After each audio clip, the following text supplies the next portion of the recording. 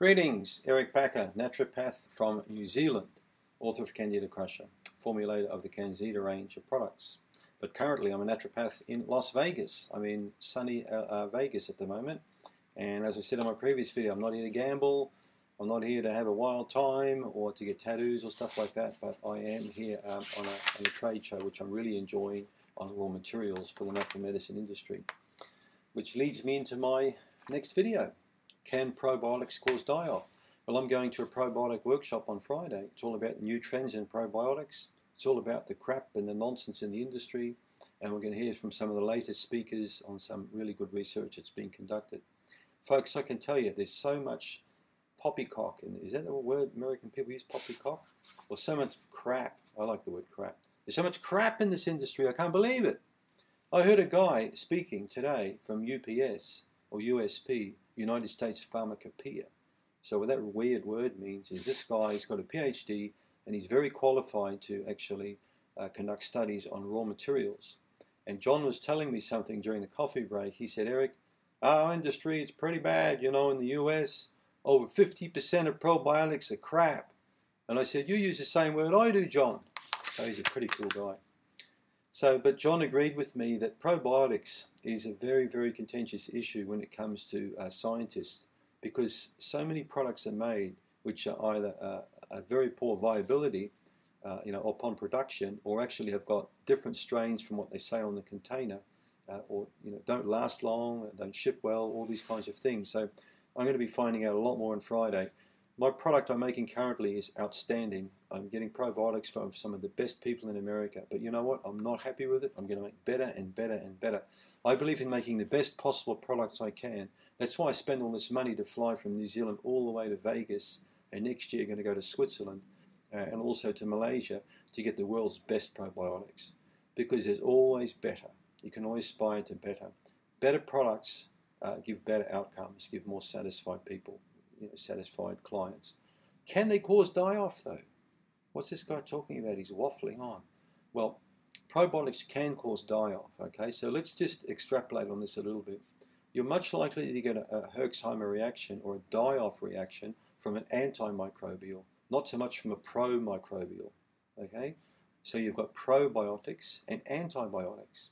Now, grapefruit seed extract, oregano, these sorts of things can sort of be seen as like a green antibiotic, okay? They can be, because they are anti, they counter. So you want the pro as well. So as you know, dropping bombs creates a lot more pain and disturbance. They're not dropping bombs.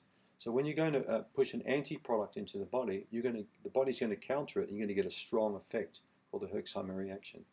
So I like people to go very gentle and easy when they take things initially in terms of countering responses. Now, probiotics are not generally taken to counter a response. They're taken to rebuild or repair a leaky gut. Right? But you can get a reaction from them, and now I'm going to explain exactly why that is the case. When you have got a very disturbed digestive function with very poor levels of beneficial bacteria and high levels of imbalanced flora and yeast and parasites in there, if you're going to dump 8 to 12 capsules in there a day of a probiotic, that's going to make you feel quite sick. Is it the bacteria that make you sick? Partially the bacteria, but also some of the strains can alter the pH or the acidity, alkalinity of the gut. And that can change your gut quite a lot. That can create a big shift in microbes in the digestion, particularly in the upper digestion.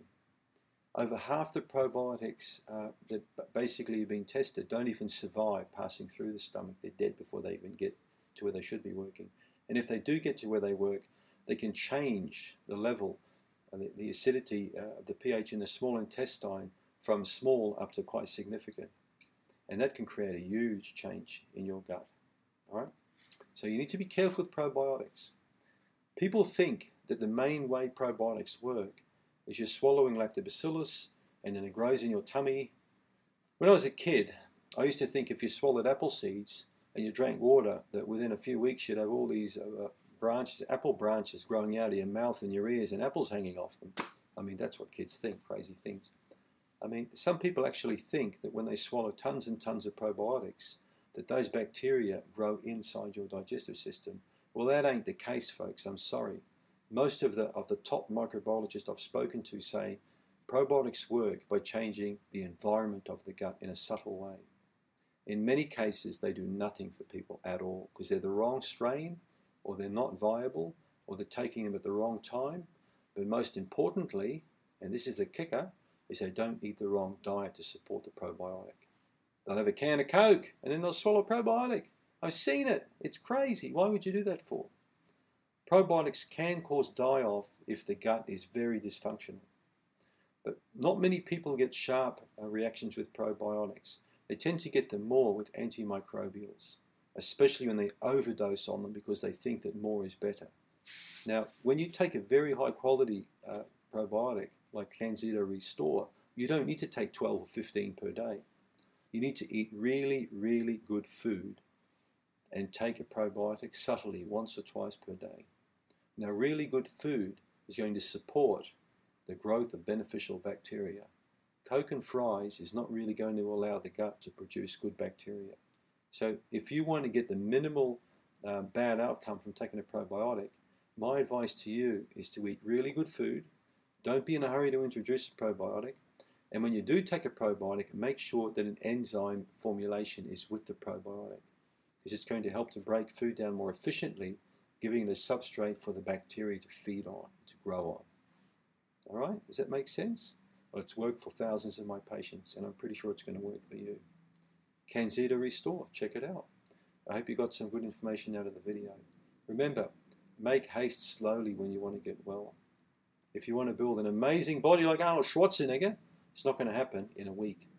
Any more than building an amazing gut health, it's going to take a few years to build outstanding gut health. I'm still working on my gut health. I don't drink alcohol anymore. I don't eat bread anymore. I tend to eat good foods. My gut's getting, each month, each year, it's getting better and better and better. And that's the difference. It takes time to get good health. Be patient. Thanks for tuning in.